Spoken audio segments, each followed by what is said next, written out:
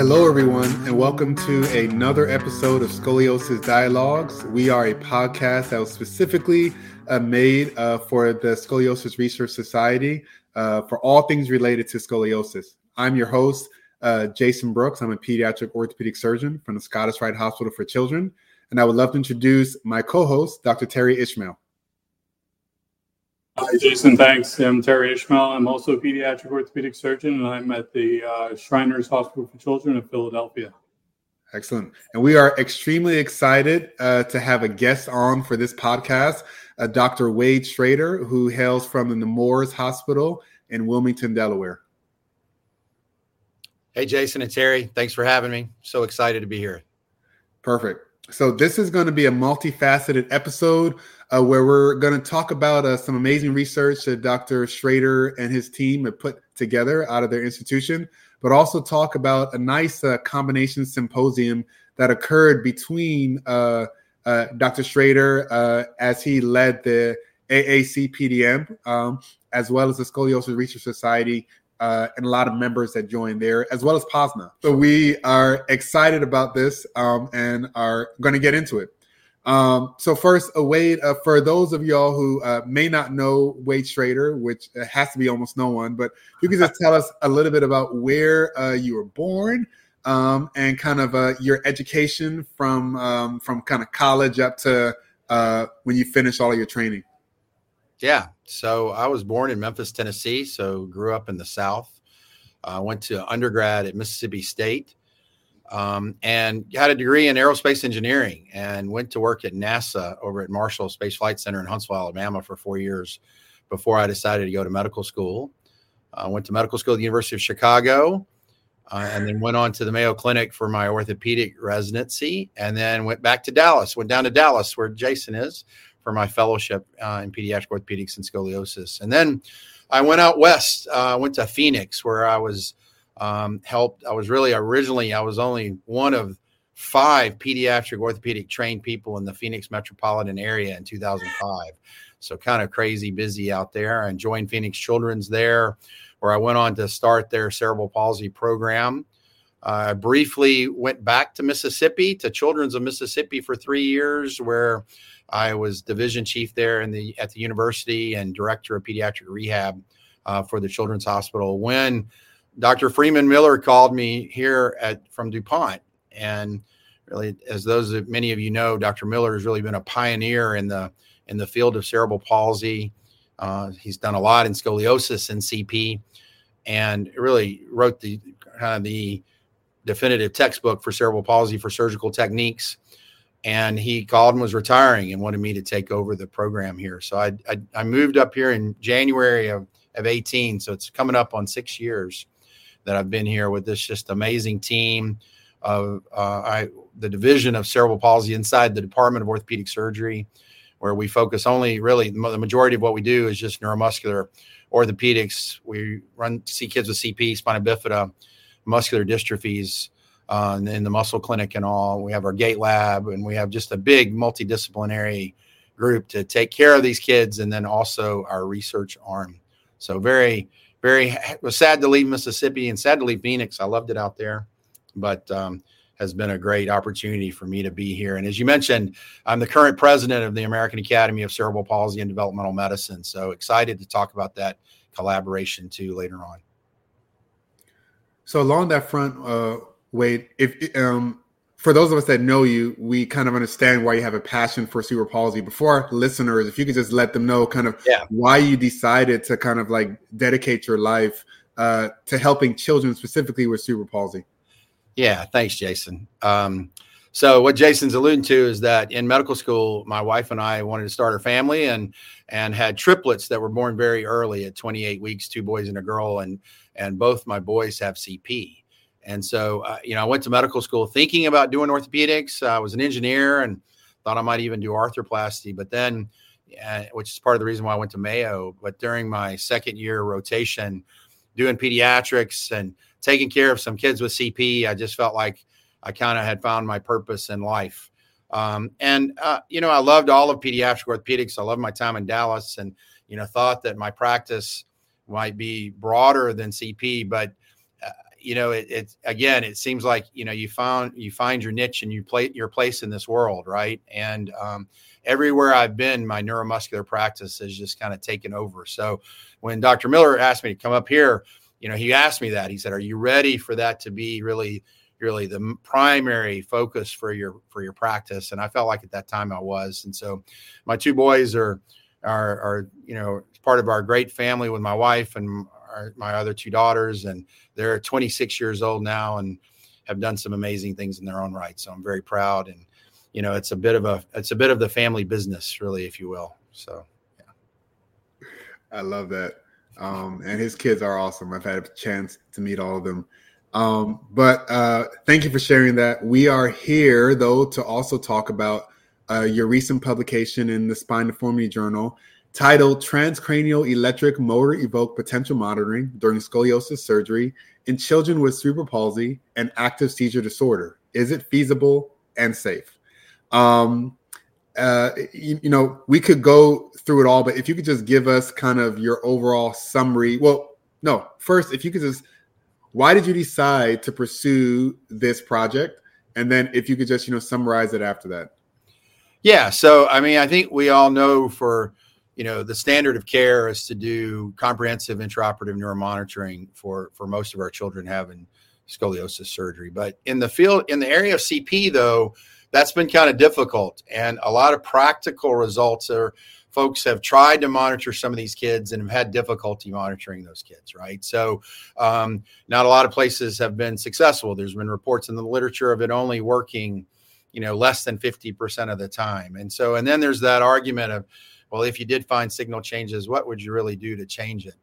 And then the addition of transcranial motor potentials, right, have added another area of concern. In the adult brain literature, there has been concern that transcranial potentials motors can increase seizure thresholds. So a lot of these kids with CP who are GMFCS 4 and 5, who are at risk for scoliosis, need scoliosis surgery, a large chunk of them have seizure disorders too. So there's been some people who've advocated maybe you just do SSEPs and you don't do transcranial motors because you're worried about triggering seizures. So when I got here to DuPont, I was very pleased. Like a lot of our centers, we have excellent neuromonitoring partners, and I was very pleased that it seemed like we were more successful than maybe we had been at my other centers about really getting good, actionable intraoperative neuromonitoring. And so, Dr. Sukun Shah and I decided that we would kind of look at this in a systematic way. Nice. Can you tell us a little bit about the paper? Yeah. So it's a retrospective study. It's about 300 kids, all with CP, GMFCS 4 and 5 kids that had spine fusion over about a 15-year period and about 18-year period. And one of the things that was nice was that in the initial part of this study, and before I got here, Dr. Miller didn't routinely monitor those kids. And so we had a contemporary cohort of kids that didn't have motor monitoring, didn't have transcranial motor evoked potentials. And so we could see about what their seizure activity was post-op. So not only could we measure and see how effective we were at getting any type of intraoperative monitoring, were we able to get any actionable signals, how successful were we able to do that? We were able to report that in a retrospective case series, but we were able to do a case control series to answer that question. Is it safe? Did it change the seizure threshold in those kids? And so, what we found was that really in 75 to 80% of our kids, we were able to successfully monitor those kids with motor evoked potentials. And felt that was really probably higher than had been reported previously in the literature. Our neuromonitor team was able to provide a little bit of their technical tips for that, including maybe some increased voltages applied for TC for the transcranial signals, as well as, this is an important thing, really prolonging that latency period, because these kids seem to have longer latency, so that, you give them the signal in order to measure the response. You really have to wait a longer time to measure that. And so with a couple of those technical, improvements or alterations, maybe in some techniques by our neuromonitoring staff, they were able to respond to monitor it almost 80% of the time. And we didn't see any intraoperative seizure activity in any of those kids, even the kids that had active seizure disorders. And we didn't see any increase in seizure activity post-operatively in those kids. So felt like we could fairly definitively say that it was safe. It was safe to monitor them, and it didn't increase their seizure threshold. That's fantastic. I think that, I think Jaysson and I have discussed this offline, and, there still are a number of centers around North America who do not routinely monitor for various reasons, whether or not it's their culture, they don't see the utility in it, et cetera. But I think that this is actually, some great objective data to show that, it's safe to do it. And, it's something that we should do if we have it available. So it's great results. Yeah. Yeah. Go ahead, Jaysson. So, I have a little bit of a devil's advocate kind of view of this. And some of it is influenced by you a little bit and kind of how we practice in Mississippi. Yeah. But, your paper answered the question, can we do it? Right. And will it cause seizures? Right. It did not answer the question, does it matter? Right. And that is a bit more of and for our listeners, if you lost motors in a kid who can no longer walk and has never walked, does it matter? Should you just finish the case as you were doing it? And some will say this is an ethical question. Like, how could you say it doesn't matter? Do you not care about the patients? Others will say there's been no data to say that long term we are affecting them, that we are changing their bowel or bladder function or things like that. So I know your paper wasn't designed to answer that question, but if you could just give your philosophy about why you believe it matters to kind of maybe counteract the naysayers who may believe it doesn't matter. Yeah, no, happy to talk about that, Jaysson. I know you and I have talked about it when the paper first came out and all. And you're right. Like in Mississippi, we didn't routinely monitor those kids. In Arizona, we would try, but I would say that we were probably successful really less than 50% of the time. So that was kind of our take. And standard of care is definitely local, right? If you go down through the medical legal types of pictures for this. And in Mississippi, I mean, the resources to do intraoperative monitoring, they were the ones that really kind of took the lead about that. We're saying, look, we really had a hard time kind of coming over there and wasting time, if you will, trying to set up for a case if we weren't going to get actionable results from that.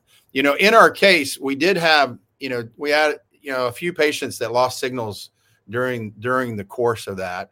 And all of those were really technical issues, or maybe some perfusion things, some increasing the maps and changing the anesthetic technique. We were really able to get our signals back. So in this cohort, you're right, we didn't answer that question. Interestingly, we did have 2 kids in the control group that did have some change in bowel and bladder function post-operatively. Now, they weren't monitored, right? So this group also still doesn't answer the question, had we monitored those kids, would you have been able to save that? I do think, being able to save bowel and bladder function potentially is a very important thing that we can offer these patients. And so while the paper didn't really answer that, it suggested that maybe with some technique, adaptations, we can be a little bit more successful. There's some kids that you can't really monitor sphincter tone, right? And it's not as successful for that. But to me, that's probably one of the most important pieces for that in terms of when I'm up there in the OR trying to decide whether we continue on with monitoring or not, because we still, 1 out of 5 cases, we can't monitor them very well. We can't get meaningful information. I think, in terms of the ability to walk, I think this is where really the devil's in the details, right? I think it's really important and incumbent on all of us, though, to know the exact physical function of that child. And it's easy to kind of group them all together as GMFCS 4s and 5s and that don't walk. But, there's a lot of 4s that are able to do some standing pivot transfers and to help their parents do transfers and things. Just a little bit of weight bearing, as they go into adulthood, goes a long way. And so, I think in that group particularly, if you had a change in motors, you probably would want to respond to that, right? And you probably would want to try to save that function as much as you can. And so that's where I think you're right. It's a tough question, and it's a bit of an ethical question, and it's a cultural thing. But I think this shows that I think especially in those kids, it's worth that diligence to pay attention to that.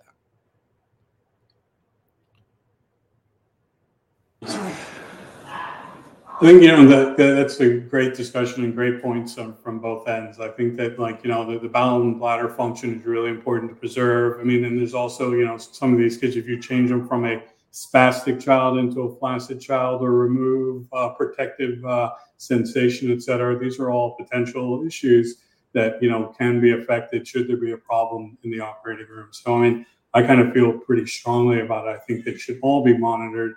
And our practice at our institution is that, everybody's monitored, but if there are no motors or sensories that, we'll send the monitoring folks home.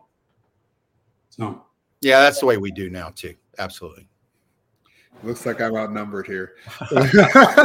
All right. So, as we, go into the last half of this podcast, Wade, you are the president of the AAC PDM, and which is much bigger than orthopedic surgery, much bigger than spine surgery in general. But you all had an amazing kind of combination symposium involving SRS members, POSNA members, and AAC PDM members, which all seem to kind of overlap. Can you tell us about the inception or the conception of this symposium, and then just tell us how it went, so that if it happens again, maybe we can get an even better, showing. Yeah, I'm super happy to talk about this. So, AACPDM is a great organization. As you mentioned, Jaysson, it's multidisciplinary. Orthopedic surgeons are a big part of our cohort, but we have a lot of rehab physicians, a lot of physical therapists, occupational therapists, there's seating engineers, there's pediatricians that do complex care, psychologists. It's a great organization.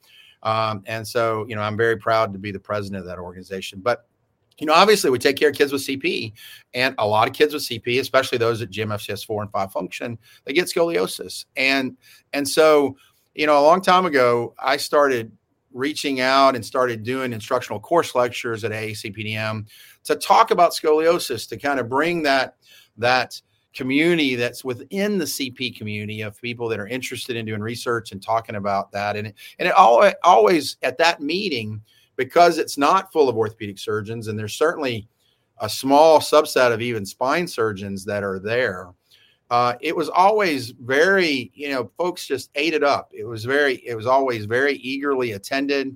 It was very popular sessions, because I think all of that group and those multiple disciplinary teams wanted to learn more about scoliosis. We did a sawbones one time on letting non-surgeons come in there and put in pedicle screws and all, right? And they loved it. People were lined up out the door, right?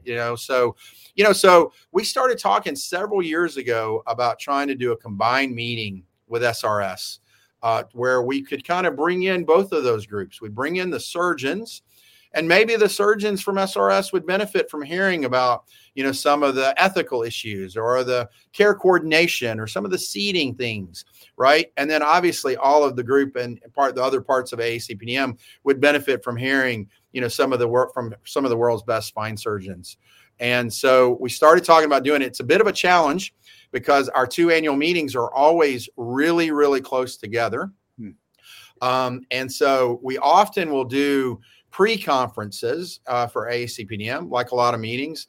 And so we got the idea was that maybe this year, because of some funny things about scheduling, our meeting was Sunday to Wednesday, and their meeting, your typical meeting, was typical Tuesday, Wednesday to Saturday, that we could possibly try to intersect that. So a group of very dedicated SRS members met us in Chicago on the Sunday after the Seattle meeting. And and we put on I think a great symposium. It really, from A to Z, I think it was one of the most comprehensive courses on neuromuscular scoliosis, right? Where we talked about seating, and we talked about surgical details. We talked about care coordination. We talked about outcomes. You mentioned my son before. My son Benjamin has had a spine fusion, and we're pretty fortunate. He was able to go to college, and he doesn't have like a communication disability, so he's able to articulate a little bit about what it was like for him as someone with GMFCS level 4 cerebral palsy, what it was like for him to go through a spinal fusion. So, so that was fun, and was a great special moment for me.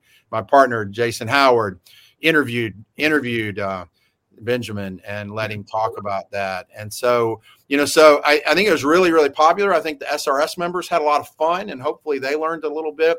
We were able to learn a little bit about each other's organizations. And I think we're trying to put through the process of putting that in a webinar so that it's more widely accessible to both of our memberships, as well as all of Positive's membership, who also did help us co-sponsor the meeting. So it was a lot of fun.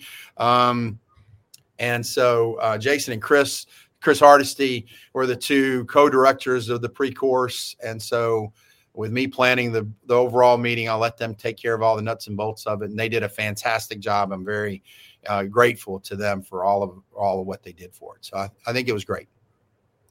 That is really cool. It really seems like I feel a bit of FOMO not being there, because it really sounds excellent.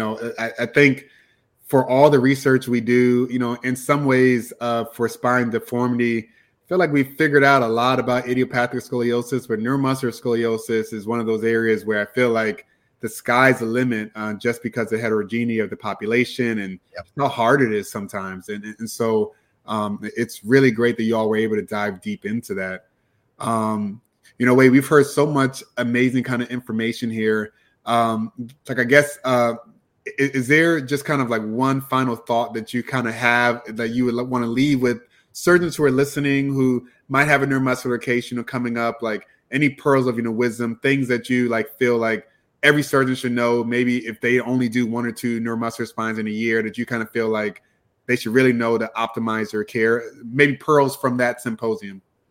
Yeah. I mean, I think one of the things that we talked about, right? Obviously we spend a lot of time talking about minimizing complications in this incredibly high risk group. So that would be my biggest pearl from that, is that it really does take a big team to give the best care for those kids.